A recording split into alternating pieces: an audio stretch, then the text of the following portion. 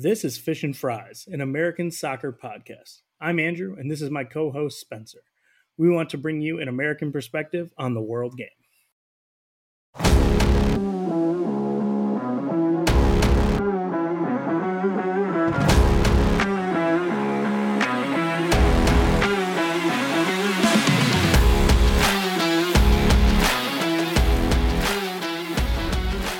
Welcome to Fish and Fries, an American soccer podcast. I'm Andrew. We're here with Spencer as we bring you another preview podcast for the World Cup, this time covering groups G and H. Huge groups here, a lot of fun, a lot of surprises we're going to have, just to tease it a little bit for you there. But Spencer, how you doing, buddy? I'm good, Andrew. The final group previews here, the final two groups we're going to get into today and have you guys all prepared for the knockout rounds later on. Yeah, the heavy hitters in these two groups here. In G, we've got both Brazil, Serbia, Cameroon, a little bit more open after that, but doesn't get to be more of a heavy hitter at the World Cup than Brazil. And then in Group H, we've got Uruguay, Ghana, Korea, and Portugal, who have absolutely been in the news here. Spencer, what are we going to do with Mr. Ronaldo? Now, we got a little bit to talk about with Portugal, man. We teased early in the week that we would kind of address this Ronaldo, Piers Morgan craziness on this pod a bit. And let's just dive into it real quick, Andrew. This guy is he's something. What's the right way to put it? A drama queen? I believe that's what we call it in the States. When it's like he's just I mean, don't want to call him like a team cancer or anything else like that, because that's the other thing that they call this person in the States in an American sport, right? But like he basically took like the all-star break off, right, if you want to use the American analogy, and right before playing with his country in the most recognizable world sport, he was like, every one of my team's a jerk. They're all hate me. I'm not going to treat this manager with any respect if they're not going to treat me with any respect. And he's 38 years old and just, like, for you, especially for Manchester United, arguably not the best. Like, he doesn't fit their system very well, like, objectively. Yeah, like, you know, it's really funny. I heard I listened to the Guardian podcast today, Andrew, and they talked about, could you imagine if like another guy like would sit here and complain about the same things Ronaldo's bring up? Who they mentioned? They mentioned Jed Spence. They're like, what if tomorrow on Piers Morgan, Jed Spence, about his lack of playing time at Tottenham? It's just, I get it, man. Nobody likes to not play. Dennis Zakaria on lack of playing time. Like, what are we talking? Arthur Melo frustrated with Jurgen Klopp. But like, yeah, man, I get it. You get it. Like, I do understand. Like, it's got to be frustrating to be at a place and be like a player of his quality, of what he's accomplished and all. And it's frustrating too. I'm sure it's hard for him to grasp the fact that he's not that super elite player that he used to be anymore. And yeah, he's struggling to adapt to that world, his new reality. But like, come on, man. At some point, like most guys that in most sports, I'd say, that kind of realize that they're not in their glory days anymore, they adapt into these good team glue guys a lot of the time. And even though they might struggle with a little bit of their insecurities or something about how their career is going near the end, they're good teammates. And this guy just scorches the entire earth right before like a World Cup that could be huge in cementing his legacy, man. And it's just, none of it makes sense to me. The timing's all off. I guess it makes sense in the fact that nothing surprises me with Cristiano Ronaldo, but you think even for him, it seems like Portugal's very important to him. And it wouldn't seem like today it came out, he was at training and he's like getting a super cold handshake from, his teammate Bruno Fernandes, and I saw him and Cancelo. Was like not a very rosy exchange either. But like the thing that kills it for me is like, what have you lost in this last 6 months you've been with United, Ronaldo? You've lost nothing. You're still going to be starting for the Portuguese team, right? There are people who change teams in the off season, and then they don't get the respect of their home country, right? For when it comes time for these call ups, like you didn't lose anything. You're still going to be starting at the number 9 for Portugal. You still can basically have everybody on your side here if you're going to put goals in the back of the net. But like, why do what you're doing? I don't know, man. I just don't understand him. The timing's all off. If I'm like just a fan of Portugal, like Man United aside, I'm sure this will come up. There's going to be fallout from this whole thing. We'll get into the more Man United side of it when we dive back into the Premier League here at like the end of December. But from Portugal, like if I'm a Portugal fan, like this just sucks. Like, man, just shut up. Just shut up. Do this later. Like, come on, don't bring your drama to this camp right before we open a camp. You're gonna do all this. The World Cup is stressful enough, man. They don't need this right now. But alas, we'll get into their prospects despite this when we get into that group. But what do you say, Andrew? Let's throw it over. Let's talk about these two groups. Dive into Group G first, and then we'll get into H, and we'll tell you what we think about this Portugal in this group, and see what happens with them. But what do you say, Andrew? You want to move along and get to that? Yeah, Spencer, why don't you get us started with Brazil here in Group G? I'm a lover of this next group too, man. We've got a huge team in Brazil, obviously. And then I think we've got like kind of the same as the last group, like Serbia, Switzerland, Cameroon. I think they're all pretty good too. So like, let's go ahead and dive into it. This is one of mine. Run us through it, man. This is one of mine. Let's just start at the top, man. Let's start with Brazil. And what's not to like about Chiche's men at this tournament, man? They've lost like one game in the last 2 years. It was to Argentina in the Copa America final. We referenced that last pod, but that was a 1-0 loss, I believe, and that's it, man. Otherwise, they've been sensational. They come into this tournament as the betting favorites. Their form of late, skipping ahead a bit, but like their form of late, man, you can't ask for anything much better. They probably are on the best form of any team in this tournament. Like they've been annihilating everybody they've played. They like annihilated literally Argentina, but yeah, anyone else in this tournament, yes, yeah, but like even because that was like last summer, like the last year, they annihilated Tunisia, they annihilated South Korea, I'm talking like 4 and 5-0 in the last like couple months. So like this team is just flying, is firing on all cylinders. And when you look at the key players, like I mean, I subjectively picked 3 guys, but you could name almost any of the 26 and they would start for most teams at this World Cup. I went with Neymar, Vinicius Jr., and in the midfield, I mean, this was where I was really like, I want to pick a midfielder, but which one am I going to go for? I said, I guess Casemiro. He's pretty good at this whole winning thing. And when you look at the team, like injury-wise, they're coming into this tournament really healthy. Like Diego Carlos, the center back that's now at Villa, like he may have been on this team, but there's a solid chance he didn't make this team.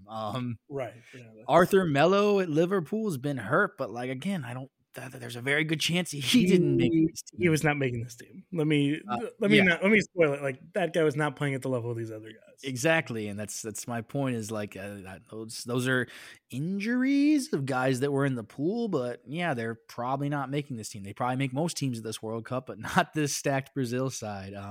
The only guy that really made the team that's struggling a little bit is Richarlison, who's been dealing with an injury of late. But I think he played recently for Tottenham, so it was a calf injury, but he seems to be coming back from that a bit. And that'd be like the one concern of a guy in there, but they come in relatively healthy, man. And with basically the same team that had a historic run in CONMEBOL qualifying, like they topped the group and they was never really particularly close. As far as play style, I mean, it's Brazil, man. There's lots of flair and creativity in this team. They're going to have the majority of the ball against pretty much anybody they play. And they're going to give opponents very little. They're really strong in defense, a lot stronger. I think in years past, we've maybe looked at Brazil and been like, yeah, that attack and that midfield look great, but like that back line looks a little bit vulnerable. I don't think that's the case. I don't think that's the case this time. That said, I guess when I did look ahead at weaknesses, and this was probably the hardest team I had in like addressing a weakness for them and like really nitpicking. They have like these random kind of no-show performances sometimes where they just look kind of out of whack, but I think I've said that about a couple of top teams. It's just kind of a once in a while they seem to just not be at it. I don't really see that being an issue at this tournament because I think they're going to be very fired up for this. Maybe a potential issue, and not to shit on your guy, but Thiago I knew Silva. it. I knew it was the only thing we had. And that's only in the fact that this team is going to play such like a high pressing style that Thiago Silva, if it's my understanding is they probably play Marquinhos with Thiago Silva. I would probably prefer Militao in there personally. I think he's really, really good at the whole defending thing. But it's typically been Thiago Silva they've leaned towards, which great veteran presence, a very smart player. But maybe if they get a team that's really fast, like he's not the paciest guy, maybe they can find some weaknesses there. Another team potentially, but man, I'm not gonna lie to you. Like there's a lot to like and not so much to be worried about with this Brazil outfit this year. I guess I see what you're saying because it's such an elite squad at every position. Like if you have to pick on one, I guess you pick on the old guy, even though Nicolas Otamendi, your boy from City, got a pretty free pass earlier in the Argentina part of this podcast. But Thiago Silva has been the only player for Chelsea playing at a very high level this entire time. I seriously, I don't think there's anybody I'd rather see. And I didn't feel this way before he played for Chelsea 2 years ago. So I'm not trying to sound like a homer, but as somebody who's watched him play and see like all the other things he brings to the game, like he's the quintessential like captain and everything else I think you would want for a team like this, right? He's kind of the guy that's going to be out there like crying during the national anthem because of how much it means to him. And I think you need that kind of on a team with superstars like that. He's been in and out of the Brazilian lineup there, but I think you got to play him. I think you got to play him. Yeah, and it's not really a slight at Thiago Silva. Honestly, it really isn't. I really do rate him as a player, and for almost every team at this tournament, I'm like, yeah, Thiago Silva's your starting center back. That's amazing. When it's more to say like, I really think Eder Militao is an amazing center back, and I think that he's a better fit potentially for what they want to do. And like I've kind of prefaced this whole thing, you are really, really diving into the weeds to find any weakness with this Brazil team. They're the betting favorite for a reason. They are just full of world-class players. And I think in my, at least adult soccer fandom lifetime, it's probably the most dangerous Brazil outfit I've seen going into World Cup. There's always been maybe a thing or two you could pick apart with Brazil. They always had that like flair and attacking and stuff, but you could look at like the defense and be a little worried, but not this year. There's, I guess I picked on that as their weakness, but for most teams, if you looked at what they had, you'd call it a strength. Well, and that kind of bleeds right into my burning question because you're right. They have so much talent everywhere on the field. They're well coached. They've been playing incredible. There's no real obvious place. If you were going against Brazil, where would you attack them? How would you try to beat Brazil if you had a similarly talented team?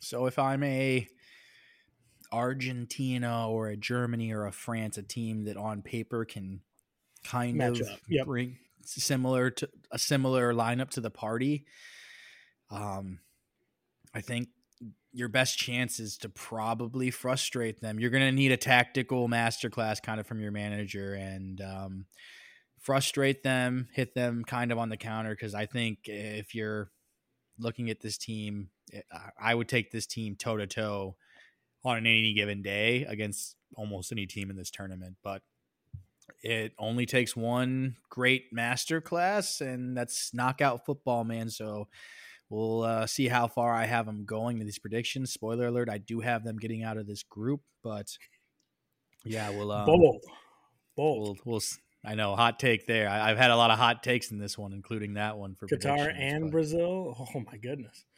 I don't know the madness. But let's move on. Let's move on in this group. Brazil, you can only say so many good things about them. I've got them pretty comfortably getting through. But that would leave another spot up for grabs. And the first contender for that spot's going to be Cameroon, Andrew. Rigoberto Song is the manager of Cameroon, and they've got some players they've got some players that you will recognize. This isn't nobody's with this team. Andre Onana, the keeper from Inter, going to be between the sticks for them. Andre Frank Zambo Anguissa of Napoli, the midfielder, is having a great season for them. So looking decent there. And perpetually always at a really good club at the back as the backup striker, Eric Maxime Choupo-Moting. Just always at PSG or Bayern, just right behind the main striker, just kind of collecting paychecks on the bench and always looking good when he's called upon, except for when he plays for Stoke and he does nothing. So I don't understand, but it seems to work. This is a team that's he's the epitome of the rainy day away at Stoke. 100%. But this is a squad that, like, there's not the greatest amount of talent there. There's some recognizable names, but they do come into this tournament. I couldn't find any injuries. This was the only team I couldn't find like anything on. Like, everybody seems to be fit. Nobody seems to be missing. All the guys there seem like they're not dealing with any nagging things. So that's a big plus for them.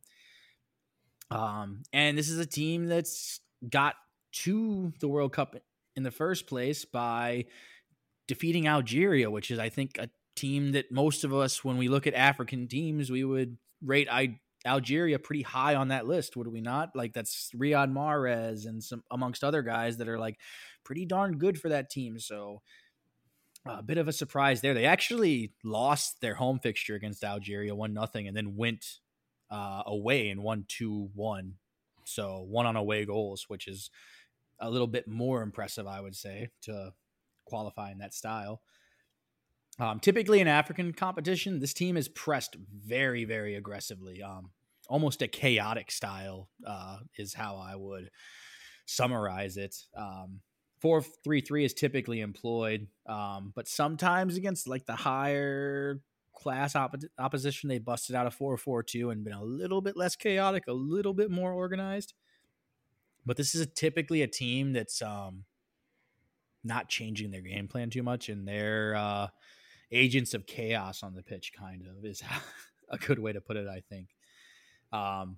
Because of that, though, I would say this defensive line is pretty suspect at best. There's not really any names that really strike you with a lot of confidence in this back line. And when they've gone against like the higher class opponents, the press has been a little bit less effective, and they've been really vulnerable to like counterattacks and just being kind of picked apart in general. That said, that's how their form has been of late. They've been really unconvincing lately. They had a really bad, like some really, I would say some of the worst losses of like any team coming into this. Like, they lost to Equatorial Guinea, who's ranked like 200th or something, I think, in the world, man. Like, not a good look leading up to this. They also lost to South Korea, who's at least a lot more respectable going to be at this tournament. And all their wins have been over like just really, I mean, they lost to Equatorial Guinea, but teams kind of that class of like lower bottom half 100 teams and stuff. So they don't really have anything that's really inspiring a ton of confidence in them coming in, but they've shown in knockout football in the past, like, to pull out some weird results. There's a bit of drama with the team, I read too, like just some guys from the federation criticizing things. The manager's a bit of a enigma, it seems like. So I don't know. It's a team that, like, I feel like not a lot of people know about, but like I was reading about it and I was like, man, there's a lot of interesting storylines here. If you get a chance, I'm going to try to just limit it here so we're not going crazy long on them. But if you get a chance and you want to like read about a team and you're just like, well, this is just pure chaos, I would read about Cameroon a bit more. But you have any thoughts on them, Andrew? Yeah, man. Chaotic in the press, and then also literally chaotic in the press. I love that kind of, bow you put on that there. That's beautiful. Yeah, they're a very, like, I feel like a lot of times on like the African team, sometimes you end up with like a lot of high end talent, but not a lot of it, right? I think it's a pretty well rounded squad, kind of from that. Like, they have kind of solid players everywhere. It's not so starstruck, but I guess kind of my burning question would be like, do you think Cameroon will be able to press in their traditional way? to any success in this group, or do you think they're going to have to really adapt here to find any success? So I think when you look at it just from the other teams, right? Brazil, you wouldn't expect really anybody to pick anything up off of Brazil in this group. Mm-hmm. I think that they could take a hammering, they could take a hiding against Brazil, which is gonna, even if they could pick up a result somewhere else, like I don't know, if you lose a 5 or 6-0 to Brazil and your goal difference gets tanked, that might be enough to sink them. Right. Honestly, my concern with Cameroon is going to be that they just tactically might not be sophisticated enough to hang out with these teams, because I don't want to get into the other two just quite yet, but like Switzerland's always pretty good at tournaments. Yes. Serbia's had some really good results of lately. They're kind of on a bit of a golden generation there. Yeah, I think Cameroon's going to have some problems in this group just because tactically they haven't shown themselves to be very versatile. And yeah, it's a group of teams that could definitely pose problems for them. All right. Yeah. Then I guess the only other question I'd have for you about Cameroon, and maybe I believe this is one of our last African teams, is do you think, which African team do you think will get the farthest in the tournament here? Because we've not yet predicted a lot of success for the ones we've come across. That's kind of why I'm asking. Yeah, Africa's had a tough go of it here, man, for us. We've got, I think, one more. There's Ghana in the last group too. True. Yeah. I don't have Cameroon being the most successful of the African teams. Okay. And overall, I would just say that I don't know, man. I like Senegal. I already said what I said about them. They're the pick of the litter, man, and just not having Sadio Mane really sucks for them, man. I think they're just this tournament's coming at the wrong time for them. Right. I don't have a ton of confidence in. I'm not buying what Africa's selling right now, if I'm honest. But I have some okay feelings about Ghana, but we'll get to that when we get to that in the next part. Okay. All right. So that brings us to kind of the rest of the group here. We've got Serbia and Switzerland. Where do you want to go, bud? Let's start in Serbia first. And I think that this is a really fascinating team to me with some somewhat difficult names to pronounce, but I think I can get through this one, Andrew. They're managed by Dragan Stojkovic, who is a Serbian, if you couldn't tell by the name. And they've got some really good players, man. This is a pretty good Serbian side compared to maybe what you would think. There's got a lot of like guys that are in big teams in Europe. Like Alexander Mitrovic is the big guy. Probably maybe their most crucial player from Fulham. He's been in fantastic form this year.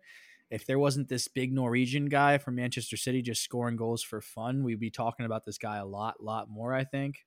Mm-hmm. He has been dealing with an ankle injury for a while now.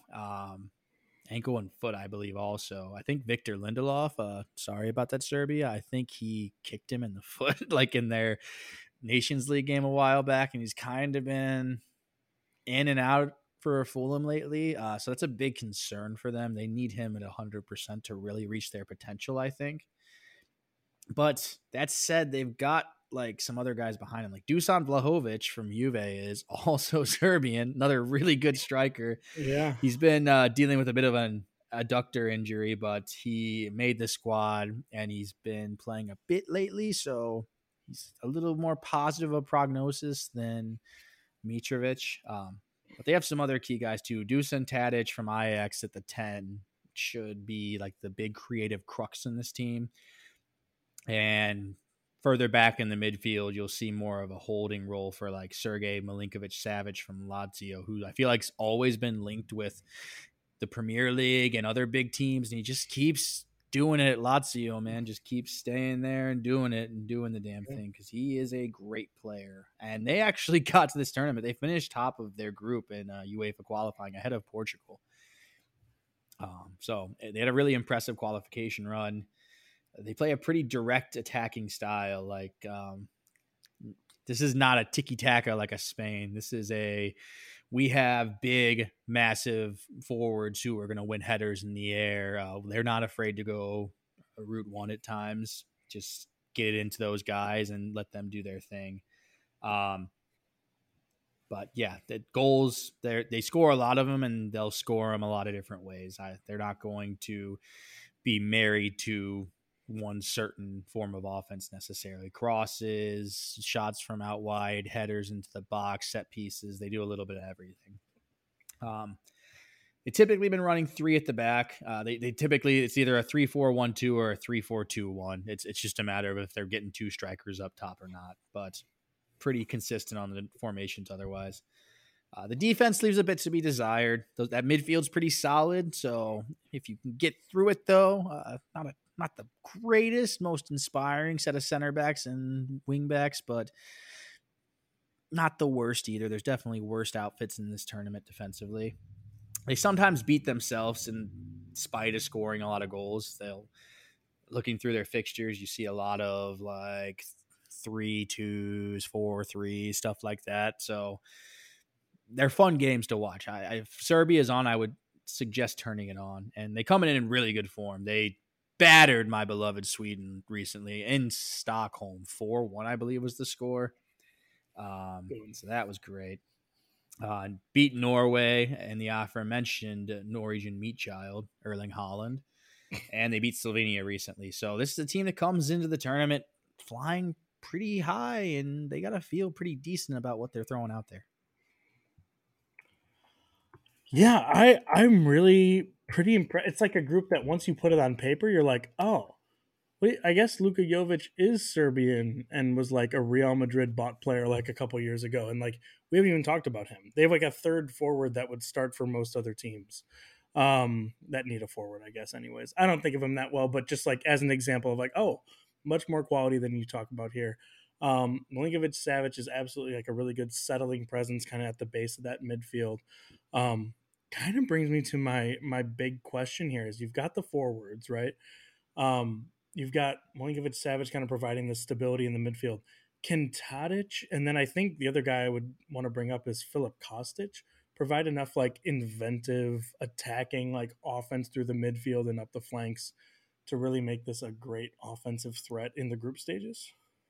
I do believe so. I think that obviously Brazil is a tall task for any team, but I think that they do have enough creative talent to get the ball to their really dangerous strikers. I think this is a team that's got, if they don't beat themselves necessarily by giving up too many goals, I think this is a team that's got a really good chance to get out of this group because they're going to score. It's just a matter of scoring more than their opponent does. And on paper, at least, I would say they have an okay chance at doing that. Love it, man. Let's talk about the Swiss. Round out the group here. So I would describe the Swiss as like the kind of anti-Serbia. they're managed by Murat Yakin, a Swiss man himself, and this is more of a hey, we want to beat you 1-0, 2-1 type outfit. And to be fair to them, they're not as bleak as some of the other teams we mentioned that like to do that, like a Saudi Arabia or a Tunisia come to mind. And it's been effective for them, man. They obviously beat France at the last Euros, knocked them out. And it's with a core of guys that we're pretty familiar with. Granit Xhaka at Arsenal in the midfield, Jan Sommer of Mönchengladbach between the sticks. I decided, like I said, super subjective on these key players. I did not go for Xherdan Shaqiri. We'll get into him a bit in a second. Chicago Fire legend. Chicago Fire something, Xherdan Shaqiri. But I decided to go with Breel Embolo, a little bit of a younger, new attacking flair there. Not necessarily new, but he's more at Monaco. He's looked better of late, and he's kind of more embedded himself into this Swiss side. I think he's an important player for them if they're going to do well at this tournament. Injury wise, there are some concerns here. Jan Sommer in particular, like you remember how amazing he was in that aforementioned game against France. He had an ankle injury, and there was actually a serious doubt of him making the squad, but he is there. If you want somebody on the pitch to have an ankle injury, it's probably your keeper. At least it's the guy that's moving around a little less, but still, Right. he's important for this team and he's going to be called upon. So, not an ideal circumstance for them for sure. And a bit of to amplify that, their like pretty clear cut number 2 choice, Yvonne Mvogo of Lorient in France. He's going to miss this tournament completely with a thigh injury. So, top keeper, I mean, they're obviously very well entrenched top keeper. He's at least not completely fit, it seems, and the guy who would back him up won't even be there. So it's going to be Sommer. I'm pretty confident in that, but just what percentage is he at? We're just not quite sure. But they top Group C in qualifying ahead of Italy, who, as we mentioned, not going to be here, but still, nonetheless, defending European champions, a solid squad. Mm-hmm. And as I kind of got into, they're pretty stout defensive side. They're going to try to frustrate you. They're going to grind out close results. Typically, they're going to run a 4-2-3-1, but they've used a 4-4-2. If they're going against maybe like a Cameroon, they might run a 4-3-3. They've used it a bit in the past against like lower European outfits in qualifying when they're a bit more favored, but we'll see. Maybe with the like press of Cameroon, they won't opt for something like that. So that's a little bit of an interesting one in that fixture, I think. Mm-hmm. But as far as weaknesses, playmaking and goals are just a bit of a concern. We talked about Grant Xhaka a second ago. He's a very good defensive midfielder, but not necessarily a like playmaker, even though he's been very good for Arsenal this year. I don't think that he's your main playmaking force. You're going to feel too great about that. A guy like Xherdan Shaqiri has not been good since he came to MLS for Chicago Fire. And he's been a guy that's been so instrumental to everything good for Switzerland the last 10 or so years at least. So that's a bit of a concern. Also, their striker, the guy who's been their typical striker, and Haris Seferovic is at Galatasaray right now, and he's not playing so well either. So there's some guys that have been important to this team in the past that aren't in the best form, that are maybe in the twilights of their careers, and you wonder if there's guys that can naturally step in and make a statement in their kind of absence. I think those guys it's quite possible those guys still feature for this team, but it'll be interesting to see if they can either find their form in a short amount of time or if they can find somebody else to kind of replace them. But form wise, coming into this, it's been okay.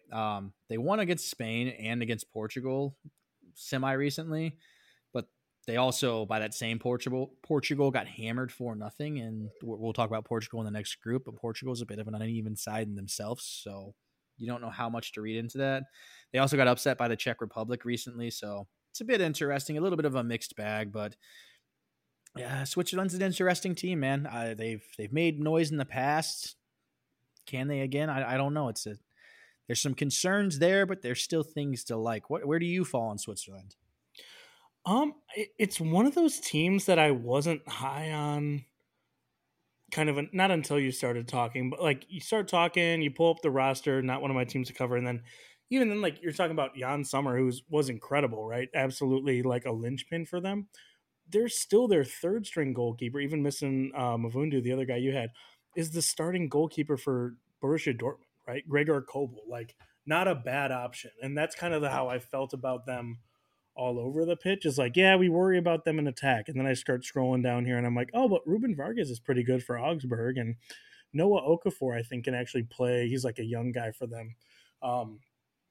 22. He played good. Salzburg was in Chelsea's Champions League group, and I was always pretty impressed with what he brought. So I think if they can get one or two of those guys to step up in front of that really stout defensive team here, I think could be kind of the formula here. But my question here, the burning question is like, what does Switzerland need to do to replicate their success at the Euros? Like, what is the specific thing they need to do, right, to kind of fight their way through this group? Because it's not an easy group.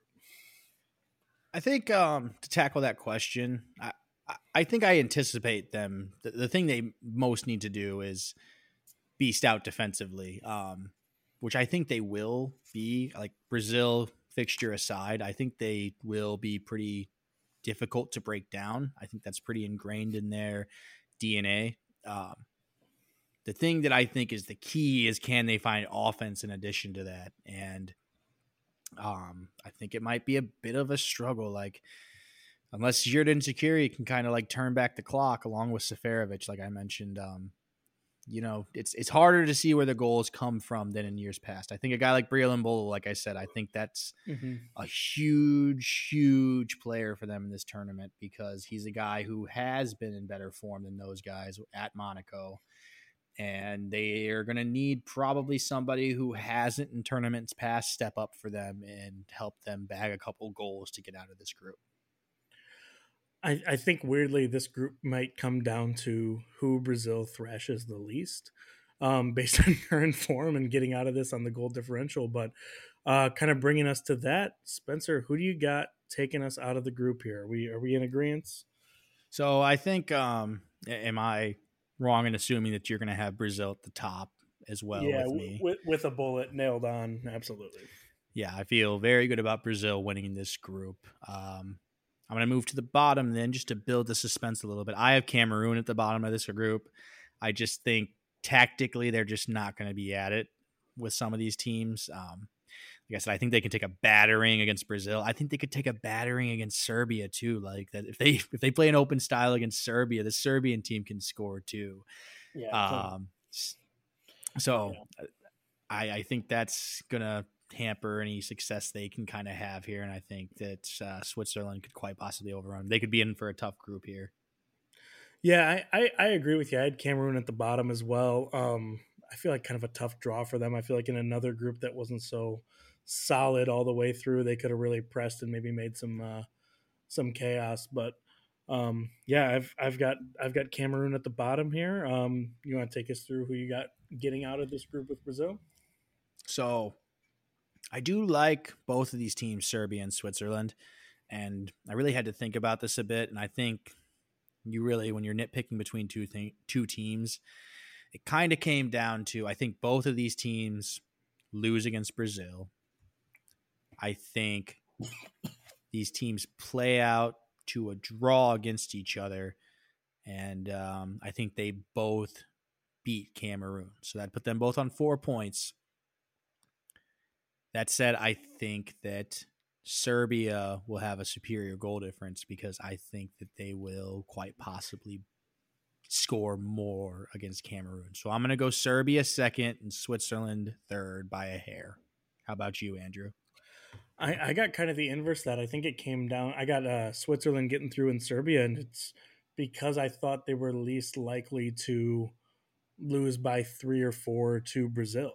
Right, kind of the thing where I was talking about, like, yeah, if the goal difference is going to matter, I think Serbia is more likely to beat up on Cameroon. I agree with you there. But if it's if it's Brazil, Serbia, if it's Brazil 4, Serbia 0, or Serbia 1, I think that's infinitely more likely than like 2-0 Switzerland, right, versus Brazil. So I think in the same way, I kind of thought it going the same as you. I just came to the other conclusion. Yeah, I definitely see that point. I think that Serbia is potentially open to get more battered by Brazil. I think it's really going to come down to, I think, 1 or 2 goals, because I really see it playing out that way. And it's just like, whose goal difference is going to be just a little bit better than the others. I like both these teams quite a bit. And yeah, it's going to be, I think, close at the very end, but I'm going to go Serbia by a whisker over Switzerland at this tournament. Agree to disagree, man. And that'll kind of take us into our final group, Group H. We've got Portugal, Ghana, South Korea, and Uruguay here. Take me through it, Andrew. Where are we starting? Who do you want me to know about first? Because I think this group is fascinating too. No, I agree. I'm gonna start with Portugal. Manager is Fernando Santos, and starting with the Cristiano Ronaldo of it all. For all the insanity that is Ronaldo at United right now, it's hard to argue he won't be motivated and at his best for Portugal like he usually is in the World Cup. First, this is his best chance to showcase he still has it and worth someone coming to pick him up in January, as long as it's not Chelsea. And second, this is a team that is stacked with talent at the end as he enters his 5th World Cup. I don't know how far that's going to get him. They do have a lot of talented players. They also have some injuries there, but we'll start with the key players. They got Cristiano Ronaldo, João Felix, Rafael Leao, Ruben Neves, Vitinha, Bernardo Silva, João Cancelo, Pepe, and Ruben Diaz at the back. They are going to miss out on Diogo Jota, Pedro Neto, and Ricardo Pereira, so they're not quite at full strength here. Um, and that kind of goes into how they're kind of coming into this. They are, after winning the Euros in 2016, they've gone out in the round of 16 in both the Euros and the World Cup since then. So they've been good enough to qualify for this World Cup, right? They've been good enough to get out of their group. But since that 2016, Ronaldo masterclass kind of, right, it hasn't been the same. And I think that's, he's switched teams, it seems like 3 times since then. And it's kind of been the rise of these other players, right? Bernardo Silva went from a good player with Manchester City to very widely regarded as I think one of the top 10 players in the world. I don't think you'll argue with me there. And I don't think João Cancelo is far behind. I think he's one of the best at his position in the world level. So it's going to be kind of up to whether this attack can one deal with Ronaldo being Ronaldo, right? Being a superstar, not wanting to always be in the press. He's usually much more up for those type of things with Portugal. But it's going to be whether he can kind of lead guys like Rafael Leao and Vitinha into being productive members of this team, right? And really, really pushing Portugal forward. That's going to be the thing that comes down to whether how successful Portugal is going to be in this tournament. So like the weird thing about Portugal to me is when I look at this team, like on paper, this team should be at the level of like a France, of a Germany. Yes. Dare I even say, like they should be in that top group with like even an Argentina and Brazil. This is an extremely talented roster. And just leading kind of into my question is like, why do you think this hasn't meshed so well? Like I just said they didn't win their qualifying group. They lost to Serbia in that group. Right. They're so uneven. What do you think's the reason that this team's not meshing and not really having the sustained success since that 2016 Euro win? Because even then, if you remember back to like a lot of these guys that are kind of world-class players were young guys on that team. So it was almost like they won a title. Yeah. They won a title like early on in there was a lot of older guys in that team too, but some of these younger guys were like coming in, like a Renato Sanchez was there. I remember that was that tournament where he really put himself on the map. He doesn't even make the squad. Right. So I think kind of to your point there's been so much going on with the individual players at this team, right, that it's kind of bled over into everyone's performance with the national team, right? We talked about Ronaldo. He's switched teams. It feels like 3-4 times since then, causing major problems, even just heading into this tournament. But, Noisy leaving Juve, Noisy leaving everywhere, right? Causing problems, drama. And then even like you go to like João Felix, who was like, an absolute rising star at that tournament, right? People thought he was going to be the next guy out of Portugal. He's had all these back and forth with Atletico Madrid, and he likes playing there and he doesn't like playing there, and he's not playing there very often. He's playing there occasionally. Like he's had all these kind of back and forth with them. You bring up Renato Sanchez, which is a great point. Like I think everybody who saw that tournament and went, oh, Renato Sanchez is like the next big midfielder, right? Big, fast, strong, plays the ball well, good in attack, good in defense. And he's really just been in and out of different teams. And like, I hope he figures it out. I've always thought he was a very good player, but like they haven't had any stability with their thing. The only guy kind of not affected by these are the guys at your squad there, PSG. Ruben Diaz has been an absolute rocket ship towards being one of the top defenders in the world. And, Bernardo Silva's turned into one of the best like attacking midfielders in the world, right? Winger, whatever you want to call him. But everybody else has had a lot of just ups and downs, and they can never quite get everybody on the same wavelength, which I do think matters, right? You got to have everybody together pushing forward. That's what makes this Brazil team so special, right? You have all these guys at different points of their career really pushing forward, where you've kind of got all these talented players for Portugal doing different stuff. Yeah, and I think just it kind of goes to show this like whole Cristiano Ronaldo thing. We touched on in the last podcast, so I don't want to dive in too deep. It just seems like for a guy that could probably really use a World Cup to like really cement his legacy, is he's one of the best players of all time, but it would really, really put him into that super elite class of like the best one or two players ever. It seems like a weird time to just like scorch the earth. I get it, you're not happy with your club, but the timing just seemed weird with that. One last note on them, I just thought with the Renato Sanchez thing, it was just like weird to see him not in this squad, because after that 2016 Euro, he had like a really bad few years. Like I remember he was at like Swansea for a minute and stuff. Like I think he Yeah, was but at he Swansea. he kind of figured it out, and then just to not even Yeah, see him on here was like, wow, like right, and that's what I'm saying. Like that's he's where at we are. PSG again. I think it was at Lille last year that he kind of Yeah, reestablished himself. So like he reestablished himself. He looks good again. Moved to PSG, who's obviously not a minnow in this club football world. So I was really surprised not to see him, but we'll see how they move on without him. But speaking of moving on, let's move on to the next team in this group. Who you want to go into next, Andrew? well, I think we just roll alphabetical here. We got, well, after Portugal, I guess we'll start going alphabetical. But I got Ghana. Um, their manager is Otto Addo, so it's OTTO and then ADDO. Tongue twister. Not actually tough to say, but tough to say and keep straight in your head. Um, the Ghanaian national team did not want to put out their official roster through before like noon today, so that was fun. Um, but they have not made the World Cup since going out on the group stage in 2014.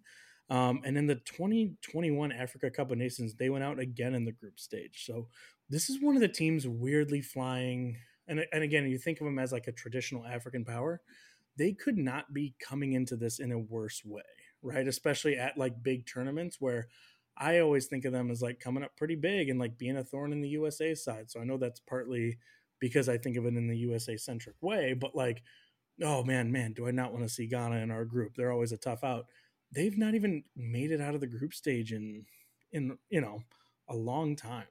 Um, their new coach Otto thinks this is like kind of creates an environment of no pressure. So basically, he's trying to spin this as like, yeah, we've been really bad, but like because we've been so bad, there's no pressure here, and we got kind of all these new guys coming up, and it's going to be great.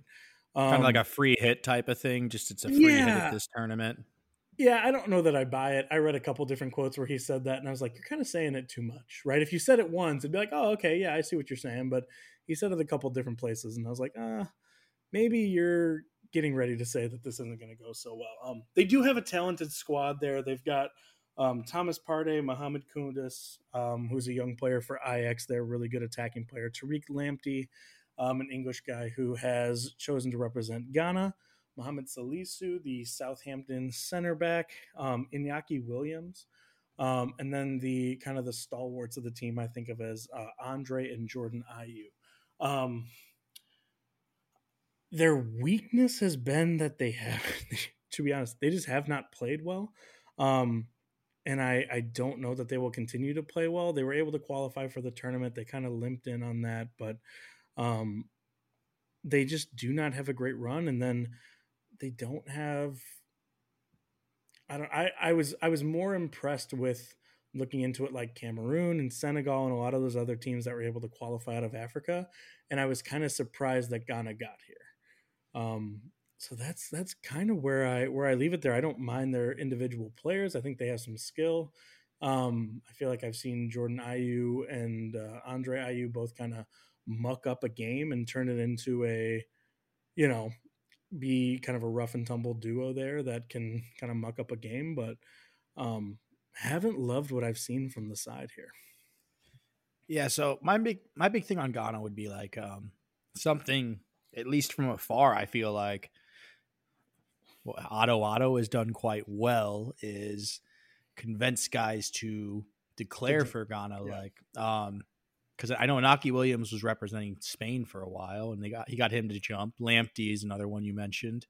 I believe him and Ayew was had declared for England at some point, but when he wasn't featuring, he was able to get him to switch to Ghana. I could be incorrect about that one, but that sounds right to me. But that kind of leads into my big question about them, I guess, Oh, is just real quick, I did forget to mention Callum Hudson-Odoi had previously been convinced to play for Ghana, and then has since like recently recanted because he still thinks he has a chance to play for England. So sorry about that. I didn't mean to interrupt, but I was just like, oh, you brought that up, and I was like, that was the thing I was forgetting.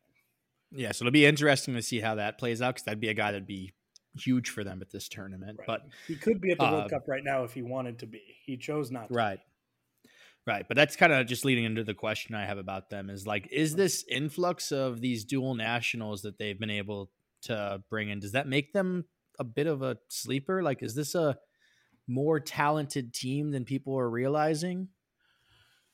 I think it could be. I don't know that this is the tournament for that to all gel together here.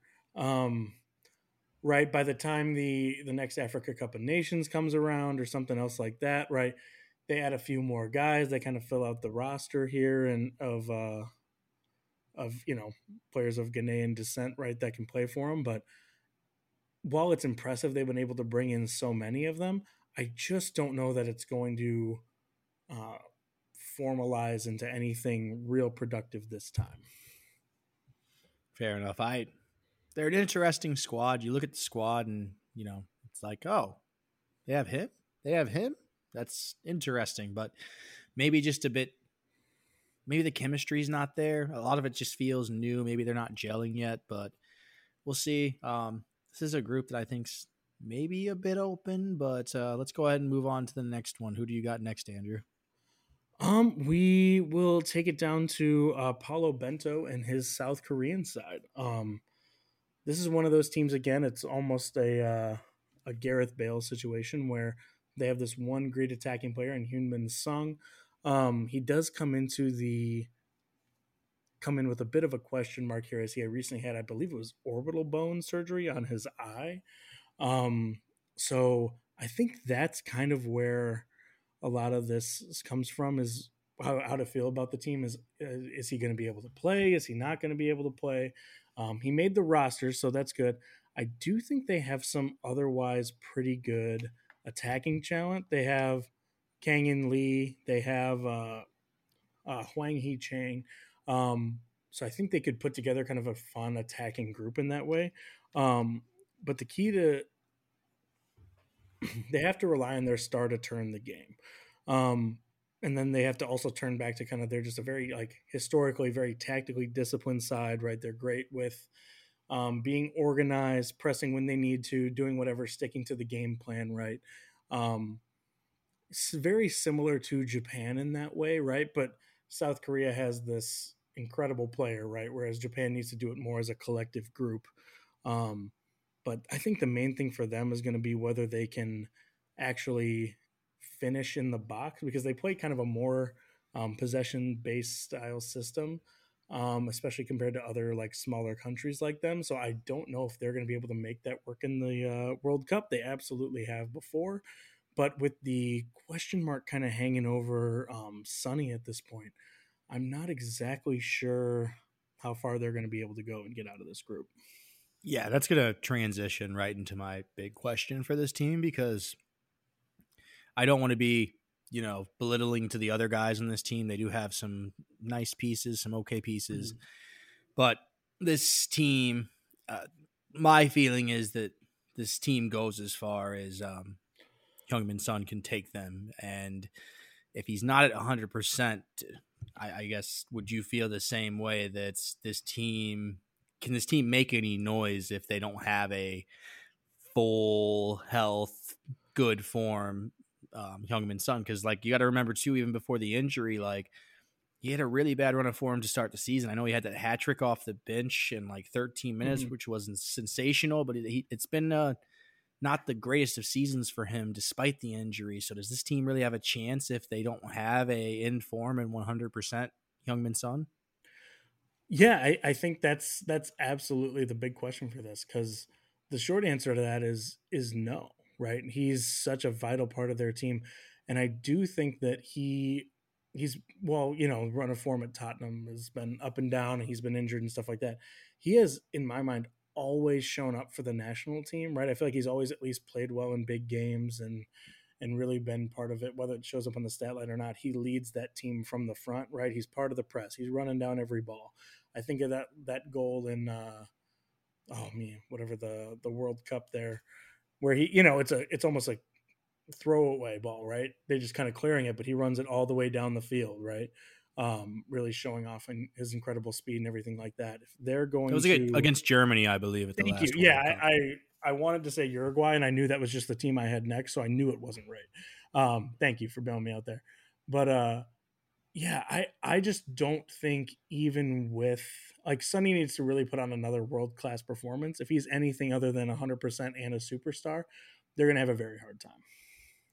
Yeah, we're gonna have to see. I think it helps maybe that it's like a facial injury, that it's not Yeah, a muscle or something. Maybe he can still be as effective with like a mask or something, but it's going to be interesting. I just struggle to see this team going any further than he takes them. But let's get to the last team of all these previews, Andrew. You just mentioned them; they were on your mind, not for being scored against by Heung-min Son. Uruguay. maybe could have just been predicting it.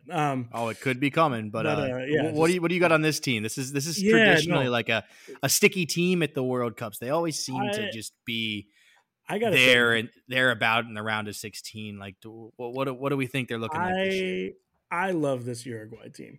The fact that they basically just ran it back with their manager Diego Alonso and was like, "Yep, we're still bringing in Luis Suarez, we're still bringing in Edison Cavani, we're still bringing in Martin Caceres, we're still bringing in Fernando Muslera and Diego Godin, even though they're all already over the age of 34, is insane. I love it, right? Just bringing back all those guys, and I know that's partly out of necessity. They don't necessarily have the guys to replace him, but like Luis Suarez should be at the World Cup, right? He's there. He's creating mischief. He's creating all sorts of havoc, right? I totally expect to see him do something insane and play. And he's actually done well for them in qualifying. He's scored, um, he scored a bunch of goals from them. A lot of them are from the penalty spot, right? So not exactly open play. He doesn't have the speed or anything like he used to, but if they can be there to kind of like even just master the dark arts, right, and show like Darwin Nunez, Ronald Araujo, and then my favorite Fede Valverde, if they can kind of set the tone for the younger guys, right, and then you have good players like Rodrigo Betancourt and Jose Jimenez, right? There's kind of actually a nice group in there. It's a very old group at the top, especially by the names, but it's kind of a well-rounded, like, yep, we have the older group, we have this middle-age group, right, with Betancourt and Jose Jimenez, who are going to keep playing for a couple. They probably have at least one more World Cup in them, right, if they can qualify. And then you have Darwin Nunez and Ronald Araujo and Fede Valverde. They have a guy at defender, striker, and midfield. They have a guy at each level who can kind of keep this thing going. Once I started looking at the roster, I actually really started to like this team. There is some injury concern with Ronald Araujo, just because he has been injured with Barcelona. He was still put on the roster for the tournament here, and to be honest, even if he's not playing every game or not exactly fit, you can still go with Diego Godin and Jose Jimenez, who's absolutely been a center back pairing that you can put out there before, right? In the finishing in the quarterfinals at the most recent World Cup in Copa America, it will be up to the relatively new manager to mix in the stars and the golden generation. But I'll be honest, man, there's a lot of fun guys on this team. I really like them. I like them to do well here. Yeah, I think just tracking back a little bit, I'm with you. Just something about like Luis Suarez at like a World Cup just feels right That's to right. me. That's Like right. that the 2010 World Cup, man. Like that's that World Cup for him, like it was just sensational, man. That was like the bite year and the handball against Handball. Oh was it my against god. Ghana, I believe. Like that's one of the best. Yeah. I was watching that game live. That was like Oh one of my the gosh. best games I've ever seen in my life. Like that was probably like actually one of the games that made me fall in love with football or soccer. I was watching that game and it's just like, this is madness. The handball, the penalty save, they went in the shootout. Oh my God, what a play.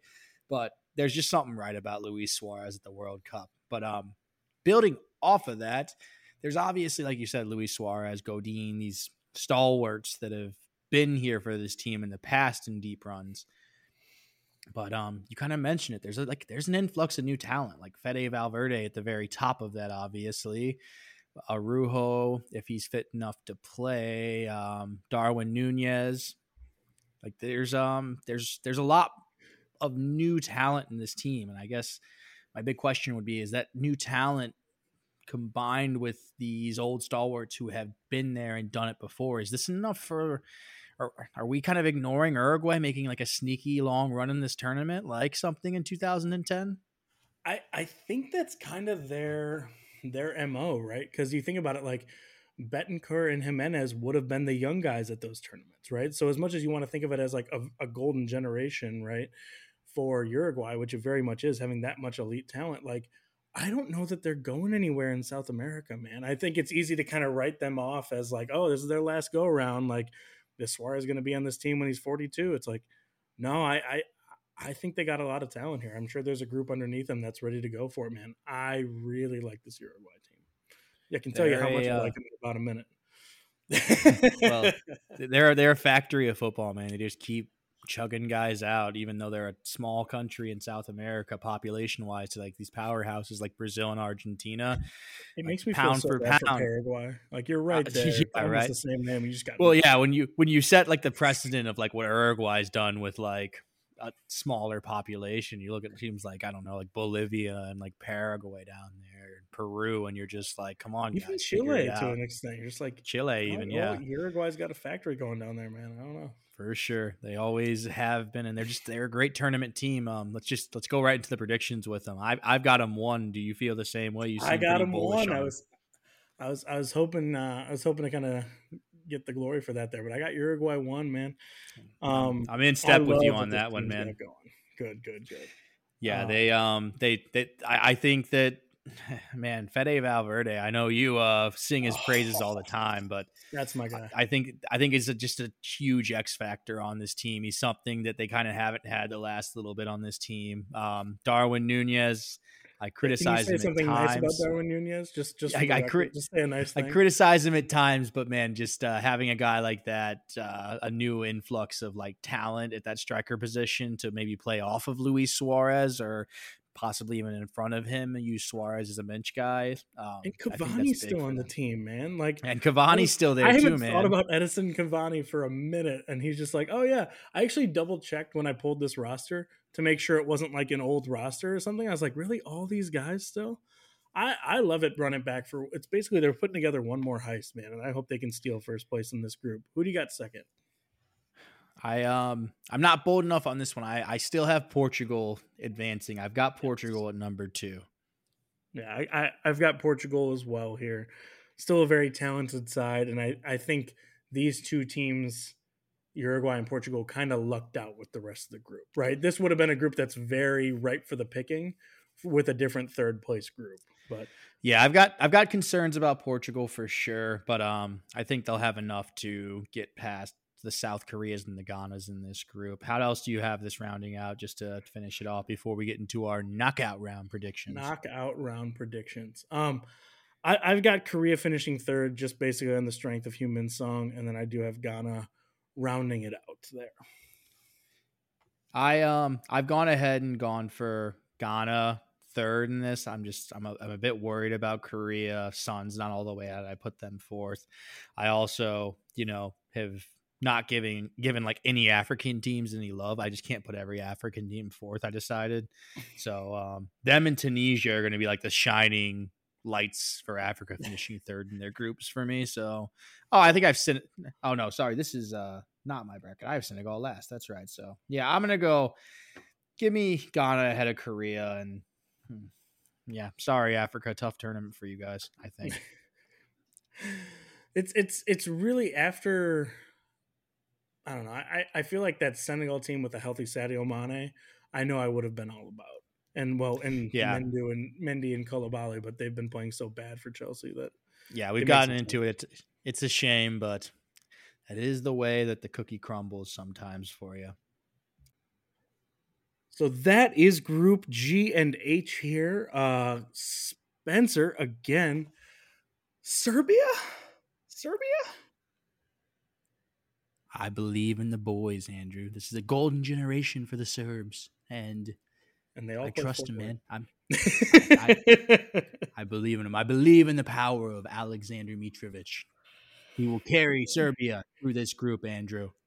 I can't wait till like Vlahovic plays more of the minutes or something like that. Just and I hope they have the same amount of success. But I'll know in my heart that it's bothering you a little bit just because it's not your boy Mitrovic.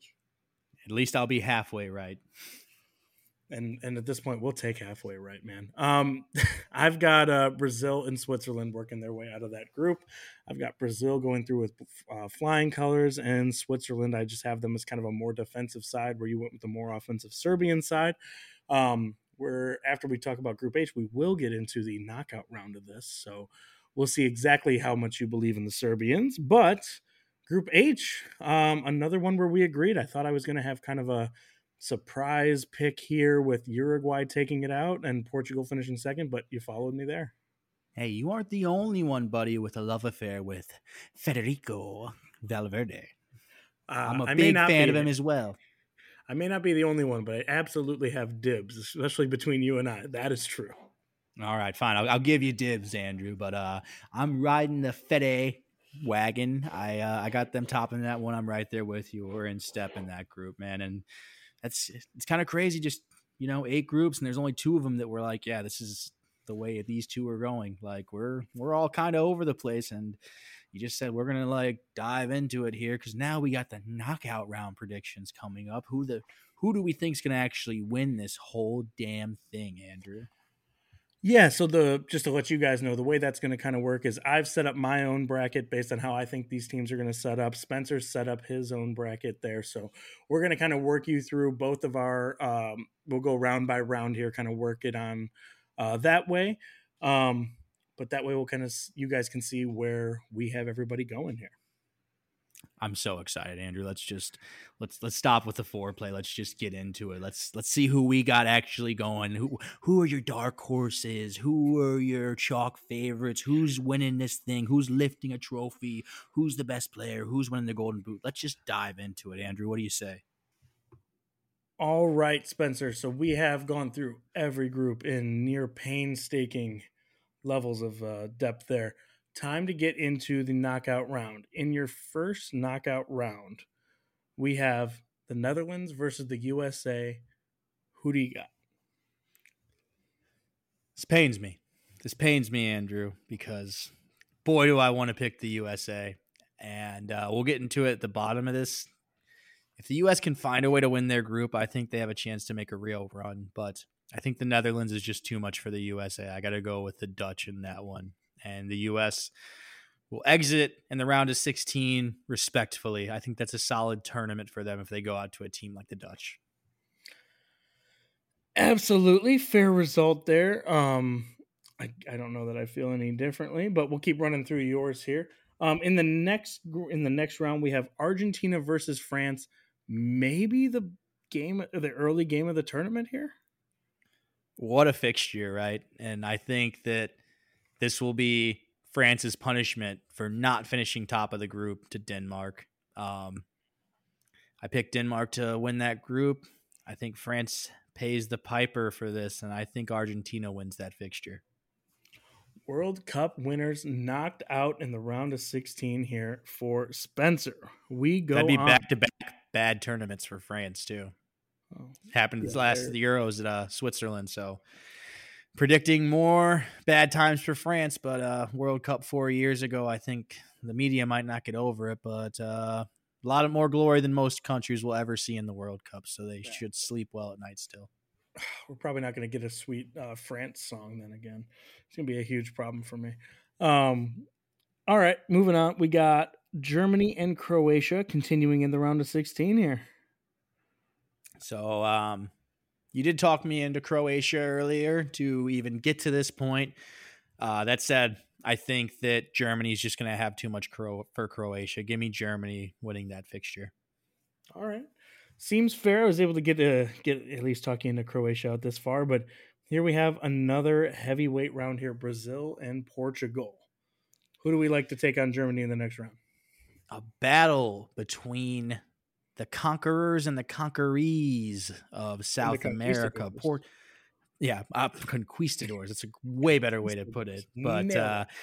Portugal conquered Brazil back in the day, obviously, but they will not conquer Brazil at this tournament. I think Brazil, this might be an ugly result for Portugal if this fixture does come to fruition. This might be a bit of a battering. I think Brazil's just got way too much for Portugal at this point, at least in the current state the Portuguese team is in. Viva la Revolucion. In a shocking, surprising game here, we have England versus Qatar. Spencer, I know how much you hate England. Tell us how much. Not enough to pick against them. Qatar, if they make it to this point, it's a great tournament for them. And this is where I referenced if the U.S. can somehow win their group, I think Yes. any of those three teams in that group, even if it's not Qatar, if it is a weakened Senegal and an Ecuador, the U.S. has a solid chance in that fixture. So Group B is going to be really important. England's going to move on in this one, and the next fixture I have is Denmark, Poland, and I think.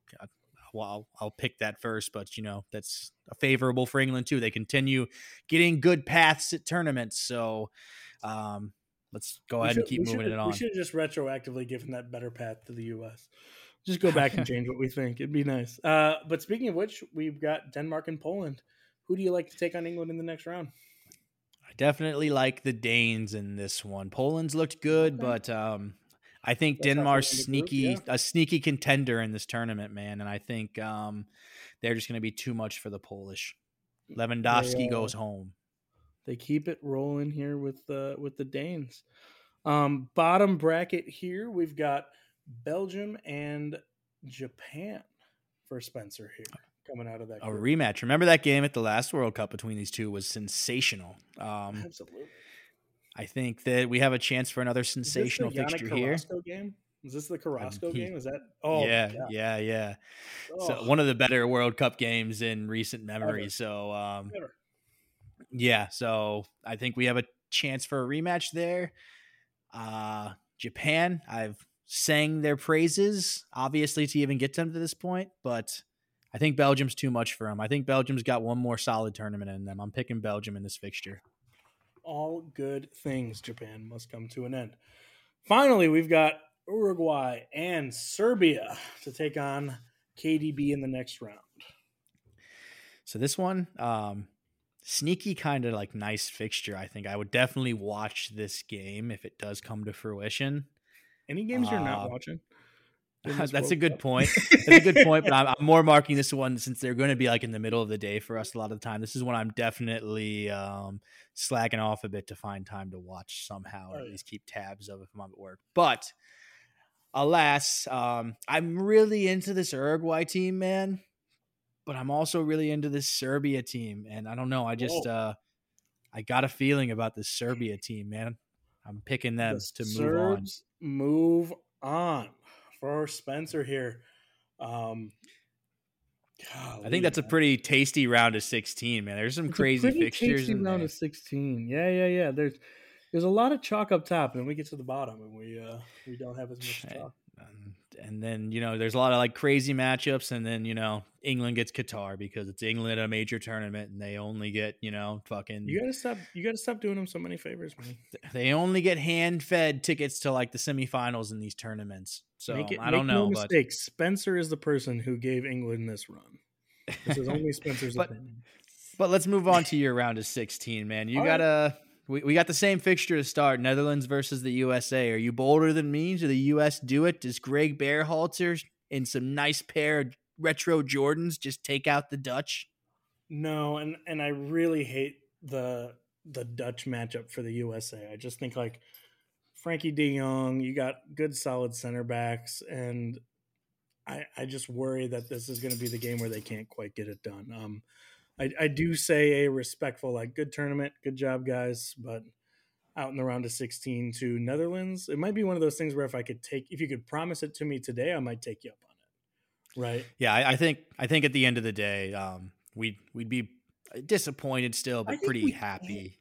And I think we can beat the Dutch, right? It's not Brazil. It's not one of these teams where we'd line up and go, well, let's keep it close, boys. Like I could see where we could do it. I wasn't ballsy enough to pick it, but but I did go with the Netherlands here. The problem is, I think for the U.S. to really make a run in this tournament, they have to probably find a way to win their group. Because when I look at your bracket as we move ahead here, like this side of the bracket is just so difficult. Even if they did find a way to You break got to find your way to beat the the bottom. Dutch, Argentina's in this side of the bracket, Brazil's in this side of the bracket. It's going to be such a difficult path. So the U.S. somehow does sneak out to their group. We might be looking at like a really, really fun tournament. But yeah, if it does play out this way, the way we both have it, I think we're pretty happy at the end of the day. Even if they do somehow beat the Dutch and then go out to one of those bigger teams, I don't want to get ahead I in think we'd be yours, more not make your happy picks with for that. you. It's just hard to 100%. But hard to look at. But yeah, I think that just that top half of the bracket, it's just brutal. kind of like the Belgium thing we were talking about. Even if you beat one of these teams, there's another superpower right behind it. So, alas, we bid adieu to our beloved United States, each of us in the round of 16. But your next fixture is Argentina versus Denmark, which I think is a tasty, tasty fixture. Maybe not Argentina, France, but who are you picking in this one, Andrew? Kind of two different opposite teams. Like historically, like Denmark's got all this solid midfield and tall back line, and Argentina does not have those things, but they've got, this great attack and everything else. I do give it to Argentina. I think Argentina goes through here. Kind of a tough break for Denmark because I think, like you said, if they get a different role here, they might have a good chance to move on. But I don't see them beating Argentina on their day. Fair enough. I don't have too many arguments with that. I really like this Denmark team, but I really like this Argentina team too. So we'll get to that in the rest of my predictions. Spain versus Croatia is your next fixture on the docket. Who you got getting out of this one? I've got Spain. I think I'm just gonna. I really love their midfield. I love the experience of that team. I hate to see them take out Croatia, another one of my favorite teams. That might be like the best midfield matchup, right, in the tournament here. Like if you just look at it from a midfield perspective, I know I'm a sucker for the midfield, but like maybe like kind of a passing of the torch here from Luka Modric to Pedri as the new maestro of the midfield here. That'll be a very good matchup in that midfield for sure. Lots of storylines in that one, like you're kind of getting at. But their opponent in the next round will be one of Brazil and Portugal, the same fixture I had. I went Brazil here. Are you going with me here, or you got Portugal pulling off something special? I want Cristiano Ronaldo angry, upset, and alone here. I'm going to go with Brazil. Whatever Todd Bowley has to see to not bring that guy to London, I'm willing to do at this point. So I got it Brazil, but if you told me Portugal needs to win for him to not come to London, I would pick them in a heartbeat. But I do have Brazil going through here. I think they're the most complete team in the tournament right now. Fair. And again, in what I would call something favorable for England, you've got England and Ecuador here in this matchup. Does England bottle this, or do they see it through? To borrow from one of my personal heroes, Lee Corso, right? England's got all this depth, they have all this talent, all this expectation, but not so fast, my friend. I've got the other team going through here. Give me Ecuador. Give me Ecuador beating England at their own game. Moises Salcedo, they're painting murals of him in Ecuador. Give me the Ecuadorians.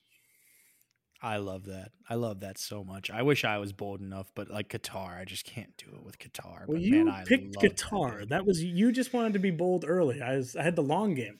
You talked me into you. Listen, man, you're bringing up Caicedo, Stupinian. I'm just like, whew, Gonzalo Plata. I love it. Give me some sauce. I love that. I would love to see England go home in the round of 16 to a team like Ecuador. That would bring me so much joy for a couple of days of just listening to English podcasts, losing their minds. I would love it. Ecuador's reward. For giggling. I damn well might have to. Ecuador's reward for beating England is going to be one of France or Poland in the next round. Who do you have facing them in those quarterfinals? I'm gonna take the French here. I think Poland's kind of a pretty good matchup for them. All over the field. I mean, Lewandowski might be the best player, but between Benzema and Mbappe, I don't know that Poland can generate enough firepower unless Lewandowski wants to have the tournament of his life. Fair enough. Belgium, Germany, Andrew. This is tasty, and I'm dying to hear which way you go in this game. Tasty, tasty, tasty. So, love this Belgium team. I went with the Germans here. I think when you start thinking about that, like a lot, we've talked so much about the German attack, but that German midfield of Kimmich and Goretzka, right? I think they can do a pretty good job of, maybe more than a lot of teams here, of boxing KDB in a little bit. I'm going to give it to Germany here. I think they can generate goals, but I like that for like a sneaky like game of the tournament type thing. Yeah, it's a really tasty fixture on paper. It would be another tough one for Belgium to just get to the round of 16. I know. I hate doing it to them. The way the bracket broke, I was like, oh yeah, Belgium just needs a couple of breaks here, and then I didn't give them one. Yeah, and it might be tough for the Belgians, but we'll see. I would love to watch that fixture for sure, even if it did knock them out early. Last up, you got Uruguay versus Switzerland. You were just singing the praises of Uruguay. Do you stick with them? Do you have them top in this fixture? You have this continue to sing the praises of your Uruguay. I think that's a really nice matchup for Uruguay. They don't really necessarily have to go up against one of these top teams. Switzerland's very tough to beat on their day, but if you look at the match above them, it's like, who would you rather play, Belgium, Germany, or Switzerland? It's like, I don't think anybody's taken Belgium or Germany if Switzerland's on the table. So I like the way that breaks down for him. Give me Uruguay. I like it, Andrew. So that's our round of 16 each. Let's move along to the quarterfinals, shall we? Yes, sir. I'll take it here. In your top matchup in the quarterfinals, I have the Netherlands versus Argentina. What are we thinking here, buddy? I think this Dutch team's really good, Andrew, but I can't pick them to beat the Argentines. I think Leo Messi's really fired up for this tournament. I think just having a bit of pressure off with a trophy in the bank, I think that Argentina is going to make a run to the semifinals here. All right, moving down to a rematch of one of the most, I don't know, I'd call it traumatic games for the Brazilians in the history of their sport. But we have Germany versus Brazil, with Brazil as the favorite. That's never gone poorly for them before, right? I don't recall. I think there was this fixture maybe. Was it in Brazil? Like no, it couldn't have been on home soil. Something on like home that. Soil seems insane. It's a fixture that has haunted a game that's haunted Brazilians for the last 8 years since it happened, that fateful day. And they've stewed on it long enough. They get revenge in this fixture. They beat the Germans. For the Brazilians. They beat the Germans and they move on to the semifinals, which I won't get too ahead, but that means Argentina-Brazil semifinal. Semifinal. Moving on, we got England and Denmark. Maybe one of your favorite teams versus your absolute least favorite team. Are you going to continue to create your own problem? Another rematch. This was a semifinal at the Euros this past tournament. And man, I want to pick Denmark here. I really do, but I don't know. The English, they just have this thing, man. And you can say that I'm going to keep manifesting this terrible scenario for myself, but I have to go the English here. I just think they have a little bit more than Denmark. But again, man, these past the English are getting, it's crazy to me. I'm sure it's one of those things where nothing would make you happier than being wrong, right? For sure. And then kind of to round it out, I think we are on the bottom here. Yes. Belgium and Serbia. Does the dream continue for your Serbians? I struggle with this one because I really like this Serbia team. But I've sat here and said that if Belgium could just get an easier path, like I have them Japan and then Serbia with a ticket to the semifinals against I think possibly vulnerable England, that'd be really advantageous for Belgium. Like I said, I think if they've had easier paths in the past, they might have a trophy under their belt. But the Serbian dream lives on, Andrew. Serbia is going to a semifinal. The pride of Fulham outside of, Tim Ream and like a top 3 Fulham guy. Dream lives on for Alexander Mitrovic. What a story, the Serbians here. I sincerely apologize to Kevin De Bruyne. I hate to do it, but Kevin, I'm sorry. You I can heard he's come and going you to can Real win the Madrid. Champions Just League. based You on can come that, win the Champions League with Manchester City at and Madrid, maybe yeah, he's going to have to go. maybe erase some of the sorrow. But nonetheless, that is my semifinal. Andrew, let's see what you got shaking. Netherlands, Argentina. I had this fixture. I went Argentina. You going the same as me, or you got the I Dutch? am. It's time to continue the Leo Messi not farewell tour, because God, that makes me sad to think about. Like, we're not going to have these two guys to argue about, but like, I think it continues here. I think the Dutch are kind of overmatched in this game. I think it's going to be a good game. I think they match up well, but give me like an individual moment of brilliance from Messi to kind of solidify that. I like it. I like it. I have Brazil versus Argentina in the semifinal. You have Brazil versus Spain in this quarterfinal, which is maybe not Brazil, Germany, but that's still a quite tasty fixture. Do the Brazilians get through for you too, or you have this Spanish team getting by? I have got the Spanish team going through Brazil here in a major Ooh. upset. We talked about earlier, we were passing the torch from Modric to Pedri here, and I think Pedri continues to run with it. This is the kind of game where like Ansu Fati or someone on the wing here is going to have to make a couple of big plays. But I do not think, in all honesty, I do think Brazil's the best team at this tournament, right? But they've been the best team at a lot of tournaments that they don't always take home. So I'm going to give it to the Spanish here. It's never a better time to get the Spanish as an underdog. The favorites are out for Andrew. Move along to your bottom half of the brackets. You've got your darling. Mine was Serbia. I had them get into the semifinal. Yours is Ecuador, and they go up against France. Do you have the balls to pick Ecuador to beat France? Well, not all of us had Serbia going through, fragile KDB down here. I'm joking. But no, I do think this is where the matchup starts to go very poorly for them. This has all the feel of like a NCAA tournament game where like maybe they make it through the first weekend and they get smacked. I would love to see them come through here, but I am going to go with France. And if I had to go, I'd go big on France there. Fair enough. I can't really argue that too much.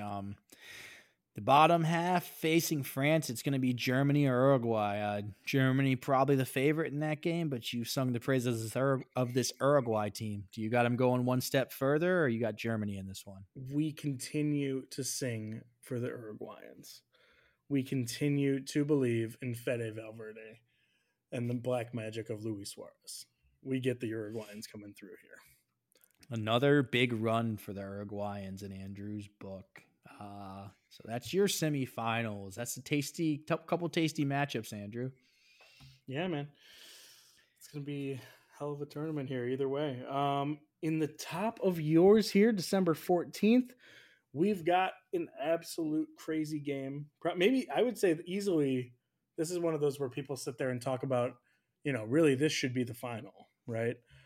Just based on merit and how they've got here. But we got Argentina and Brazil, a tale as old as time. Who do you got? If this actually happens, man, this is going to be so amazing. I'm with you. I wish this could be the final. I just see it. If they both win their groups, that becomes almost impossible, and I favor them in both their groups. Look, at the end of the day here, these teams both have really tough paths to get to this game. I have Argentina beating France and the Netherlands to get to this game. I have Brazil beating Portugal and Germany to get to this game. Right. These teams are both going to be very hardened at this point of the tournament. I have my difference in this game being that Brazil coming off that massive, avenging that 7-1 against Germany. They come into this game and they're just a little bit flat. Give me Leo Messi to the finals. Oh, Brazilian hearts break again. Leo Messi moving on to the final. And who are they going to face in the final? The absolute cupcake walk for your favorite team, England or your weird love of Alexander Mitrovic. What is going to go out here? Remember how I said that the USA could do something really special if they somehow can top this group? You did. I wanted to be America in this spot so bad because I think the Denmark fixture would be tricky for the US, but I think otherwise I would like them in on all of these matchups, and this matchup included. Which that said, I have to say, the Serbian dream dies in the semifinals. England's going to another final, and I'm going to hate every second of it. Dusan Vlahovic crying. Just super upset. Oh, Luka Jovic just on the bench, not used as a substitute. Just super upset. It will be traumatizing. Put Jack Andrew. Grealish into a second final in a row. That's will be traumatizing to watch, but I've signed myself up for this now, I guess, and here we are. Let's see who you got. Nothing if not self injuring on these picks here. Brutal. Well, that's the way the cookie I think is going to crumble for my final. Let's see about yours. You got in the semifinals, Argentina versus Spain. Not Argentina, Brazil, but this is still a tasty fixture. I have Argentina in the final. Are you riding with me, or you have the Spanish continuing this run? I'm going to have the Spanish continuing this run. I do think this is a sad end for Leo Messi here. I really like this Spanish team, man. I really, really do. I think they've got a good mix of experience and youth. I think they might have the best midfield in the world, even if you took out a couple of their players, right outside of Croatia. But like, I just think the way I have this going, the Spanish team gets hot, man. The Spanish team finds it from somebody. They find it from Ansu Fati. They find it from Yeremy Pino, right? We're coming out of this tournament talking about some young new Spanish attacker that we're not talking about right now. I don't know who it is, but if it comes out this way, that's how this is going to be going. One of us has Spain out in the group stage, and the other one has them in the final. Can't call us. Can't say we're just throwing out the same takes. At least we're different on this pod. Stressed me out to see you do that because I knew what I had. So didn't love it at the time. All right, well, Spain in the final. Your other semifinal is going to be France versus Uruguay. Does your boy Fede Valverde have another win in him to take the Uruguayans to the final, or do the French get to back-to-back World Cup finals with a chance to go back-to-back, Andrew? I do have France getting through here. As much as I would love to pick Uruguay here, this is where I really think their age shows, right? It does add up to be a lot of very important, stressful games. I do kind of think they're going to maybe need like extra time to get through Germany here, right? Like I was saying, like that might be like the game of the tournament type of thing, right? So I do think it's kind of one of these things where France runs into a team where they got to play, Ecuador, and they might have beat them by like 3 or 4, right?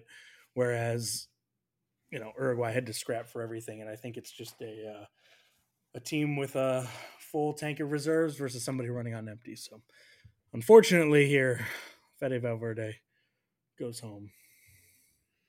And it'll be Spain, France, an all-European final for Andrew. And here and cover Spencer's here. Spencer, you've finally given the English a team to play. Are you going to say they can rise to the occasion one time here, or are you going to have them completely striking out and Leo Messi's dream is realized?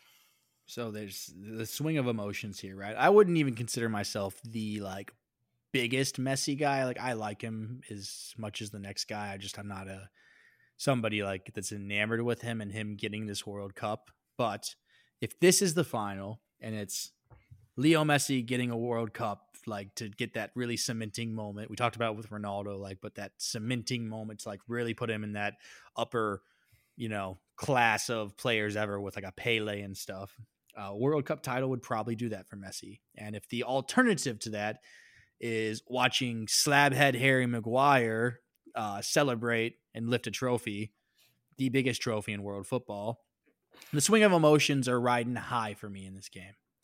I guess is what I'm getting at long-windedly. And England's had a cupcake to here. Argentina's been very battle tested. Argentina's probably banged up at this point. England's probably in better shape, I think. Uh-oh. Uh-oh. I'm Are worried you about gonna it do coming this? home. I'm worried about football coming home to its falsified home, man. Hand of God, I would be shocked if you say what you think you're gonna say. Pun intended. But Leo Messi's not going to let that happen to me, man. Yes, sir. Leo Messi Yes, lifts a World Cup, and Argentina, after getting to a final in 2014 and losing, they get to a final this time and they win this thing. Argentina, my champions, Andrew. Argentina taking it home here for Eric Dyer tears everywhere. Oh, Eric Dyer was Harry gonna cry Maguire crying in the Maguire. crowd. It will Messi, be a beautiful sight. Is Messi gonna have to use his hand, or you think just probably play by the rules for this one? Argentina I don't know. in the final never goes without some controversy. I feel as though the path that the English got for me to that final, I think Argentina should just be allowed to maybe palm one into the net. But I have Argentina winning regardless. They're my champions. I think that they have enough to get it done this time. I really think at the end of the day, that Argentina-Brazil fixture is going to be like that marquee fixture at this tournament. And I think whoever wins that game, if it is Brazil, it goes the other way. I think that team is going to be the winner of this tournament. So, yeah, it's what I got, though, Andrew. Argentina, if I'm putting my neck out there, I'm putting my neck out there with Argentina this time. Leo Messi gets that World Cup, the elusive World Cup.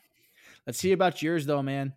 Spain versus France for different reasons. This is a very tasty final, too. It's a France team that's trying to go back-to-back, and a Spain team that's, like I said, although I eliminated them early on in this competition, I think long term this team is going to compete. I think they might be in finals of tournaments to come. I think you're a bit ahead of schedule, but if things click, do you have them getting another World Cup and kicking off this maybe new golden generation with a huge jumpstart, or does this France team go back to back and cement themselves as one of the best dynasties of all time?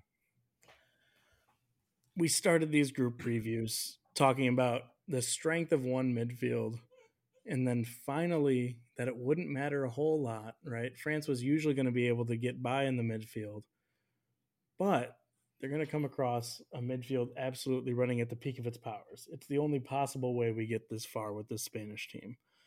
I'm going to have Pedri, Gavi, Sergio Busquets, your boy Rodrigo, putting the French national team in an absolute blender. Give me a 2-1 Spanish win, defeating the French in the final.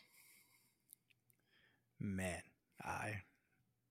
one of us is going to look real smart and one of us is going to look real dumb after these predictions when Spain we're about as far apart as you can be. If only I had them fourth in the group, we'd be literally as far apart as possible on this, but yeah, I think you're trying to disqualify Spain. Like, Spain actually never showed up for their games. They left. They left early. I would say my caveat would be that if they do get on a run like this and they string a couple victories together, like you're suggesting, and they get some confidence going, yeah, that could be a scary proposition for this team. So I'm I don't know, playing man. Two sides. I'm talking out of both sides of my mouth a little bit here, but I can see where you're coming from with this Spain thing, but at the same time, I have them eliminated very early on. So we'll see how it plays out.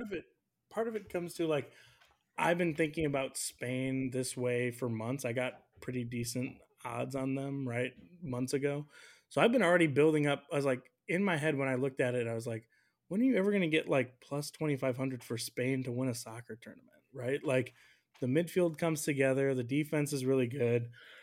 Some young guys emerge. You got a shot here. And I mean, to say we're talking out of both sides of our mouth is a little bit true, but also hopefully you think I lay out a good reason why Spain could go this far, and I'm I think all your reasoning is justified as well. Once you say it, I go, oh, I do like that actually. Shoot, like, if we didn't stick by our guns here, I think you would have talked me into a couple.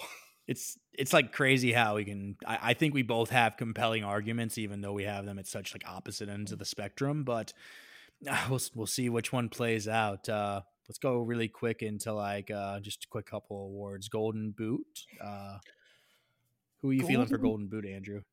Golden Boot. If we're gonna pretend I know anything at all about soccer, has to be one of the guys at least getting to the quarterfinals here. I will go with. I will go. You know what? Give me Benzema over Mbappe. Give me Benzema for the Golden Boot. If I'm going to have them in the final, they're going to have to score some goals to get there.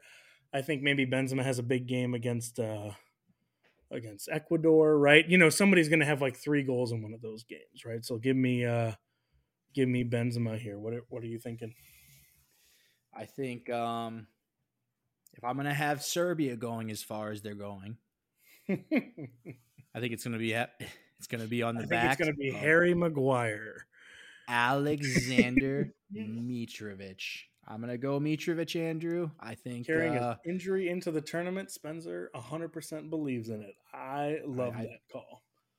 I love it. Back your guy. I really think he's I think he's he's looked so good for Fulham this year, man. He looks in shape. He like years past when he's come up from the championship, he's been like a little chunkier. He looks like in shape. Right. He looks amazing out in the pitch, and I'm gonna back him here, Andrew. I think he's gonna have a good tournament. He's gonna help propel Serbia to a semifinal. They'll play in that third place game against Brazil. I'd probably fancy Brazil in that fixture, but we're not going to pick the third place game. But like, that's also one of those weird things where Brazil might be so devastated they don't even show up to the game. Like Serbia could maybe come home from this tournament, I think, like with a third place finish which would be a massive victory. It would absolutely mean more to them than it would to Brazil. But following up on that, for player of the tournament, Spencer, who do you have? So I think if I'm picking Argentina to win this whole damn thing, I think it would be hard for me to say that the player of the tournament would not end up being Mr. Lionel Messi himself, and that he totally caps this off and at least internationally kind of rides off into the sunset with this huge tournament. So I'm kind of rooting for your tournament. Your tournament's very beautiful to me. I love it a lot. I love the Leo Messi pick. Even if they don't win the final, he could win that, right? Like if he absolutely is killing it or something else like that, I feel like 9 times out of 10 it goes to somebody who wins the final, right? But that's a great pick. I love that pick. Who do you got, Andrew? What do you? I gotta go Pedri, man. If I was gonna say you're going, if you're going Spain, I would have a hard time not seeing it be Pedri. Yeah.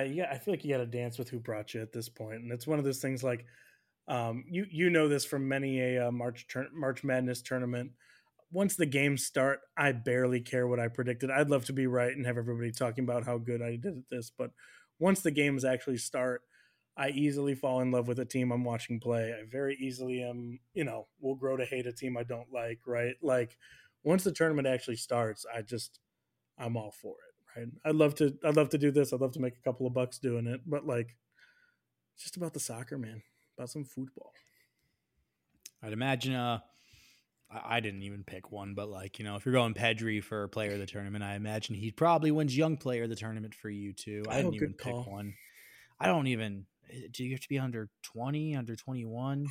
Is it like a hard and fast rule? But like, if you're making your debut at 23, are you just like fucked? Like, oh, tough shit. Like, it's kind of I don't know. Saying. So this could age terribly, but I'm not looking up the rules because we're getting late here, and I'm just going to throw out a name of a guy that's young that's going to be in the quarterfinal or the semifinals for me. I'm going to just say Vinicius. He's like 22, I believe. Sure. If that's too old, then whatever, I'm an idiot, and my young player of the tournament is insert other good young player that goes far enough for me. So Giovanni Reina.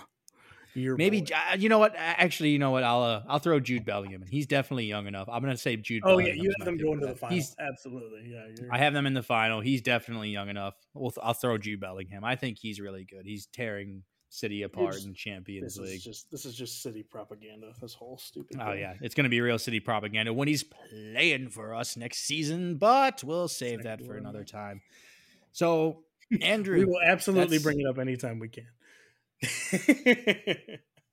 that's it, Andrew. That's our World Cup predictions.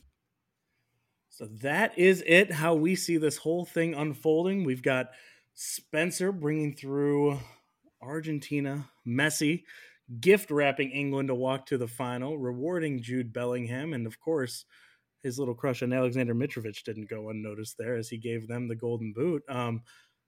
That's quite a prediction you've got, Spence. I've been pumping as far as Mitrovic. I've been pumping his tires forever, and I'm riding and dying with big old Mitrovic, baby. I'm dying there, and Just yeah, cut that out where he's riding or dying with big old meat. Let's just cut it right there. It's a beautiful sentence. Oh, but man, like I'll tell you, like we talked about it. I hate giving England this cakewalk to the final, but it will be so sweet to just see them lose another final, man. But what about yours, man? Like we talk about it a little bit, like dude, Spain. Like I have them out in the group, and you got them winning the tourney, winning the whole damn thing, man. It's not often you can say, hey, this team, the Spanish team, is not a overwhelming favorite at an international tournament, and I really jumped on that there. I think that midfield's going to be the best midfield in the world. I think Ansu Fati really comes to play. I think they find some kind of young wingers in attack there, and it could be kind of a blossoming here for the young Spanish side, especially kind of beating the previous World Cup winners in France. I think it kind of sets up nicely for France. And like you want to pull the rug on England, I'm happy to pull the rug on France there. Outside of that, I think my main thing there is my undying love for the Uruguayans and Fede Valverde. And then I do have my boys from Ecuador putting a little run together in Ecuador. I'll tell you, just at the end of this all, like we'll probably just end up both looking like idiots. But there's no chance. Yeah, this is. I've got like, I mean, like I'm gonna look either like the smartest person ever if Serbia goes on a run, and if they finish like fucking last in their group, I'm just gonna look like the biggest fucking ass clown ever. But we're putting our asses on the line here, Andrew, and it's just all for you guys. So be sure, give us a follow, give us a like, give us a review, tell us how stupid we are on Twitter @FishFriesPod, do all that. And honestly, this is the 4th podcast of the week. We've been busting them out this week, but we got them coming for you guys still. Like this isn't the end. This is just the beginning, Andrew. We haven't even kicked a ball yet over in Qatar. We're going to be coming at you guys this entire tournament, the whole next month. Yeah, just in case you're very unfamiliar with the World Cup, first game is between the host nation. Starts with the host nation on Sunday. That'll be your only game Sunday, and then we are off the deep end here with a United States men's national team game on Monday. The actual games start Monday. Here we go. I'm so excited, Andrew. We talked about it in the first pod of this week, like. So happy to see the boys back. 8 years in the making for this blossoming golden American generation. So I can't wait to see how they look in a big tournament like this. It's finally time, man. It's finally upon us. We're only 72 hours away or so from now. I can't wait, man. We're coming to you guys right after the game. Not right after the game. The game I believe is at 1:00, but that evening we should be out on Monday with a reaction pod to the U.S. men's first game at the World Cup since 2014, Andrew. And we're not going to leave you alone for the long week of travel and everything else. You're going to need a pod for something to do there. So don't worry. We'll get you something a little later in the week to chew on as well. But I think that's going to have to do it for this week. We couldn't possibly podcast anymore, even if you wanted us to. Spencer, what do you think, man? Time to get out of here? And I think I'm proud of everything we put together. We've given you guys just so many stat nuggets throughout the week. You should know everything about every team now. And, it's time to see how it all plays out in the pitch and to see if, we know anything or not. Our credibility is on the line, Andrew, and let's just see how it all plays out, man. But until next week when we get back to you guys with a little more about this World Cup, we'll talk to you guys then. Andrew, see you, buddy. Thanks, man. Appreciate it. Go USA.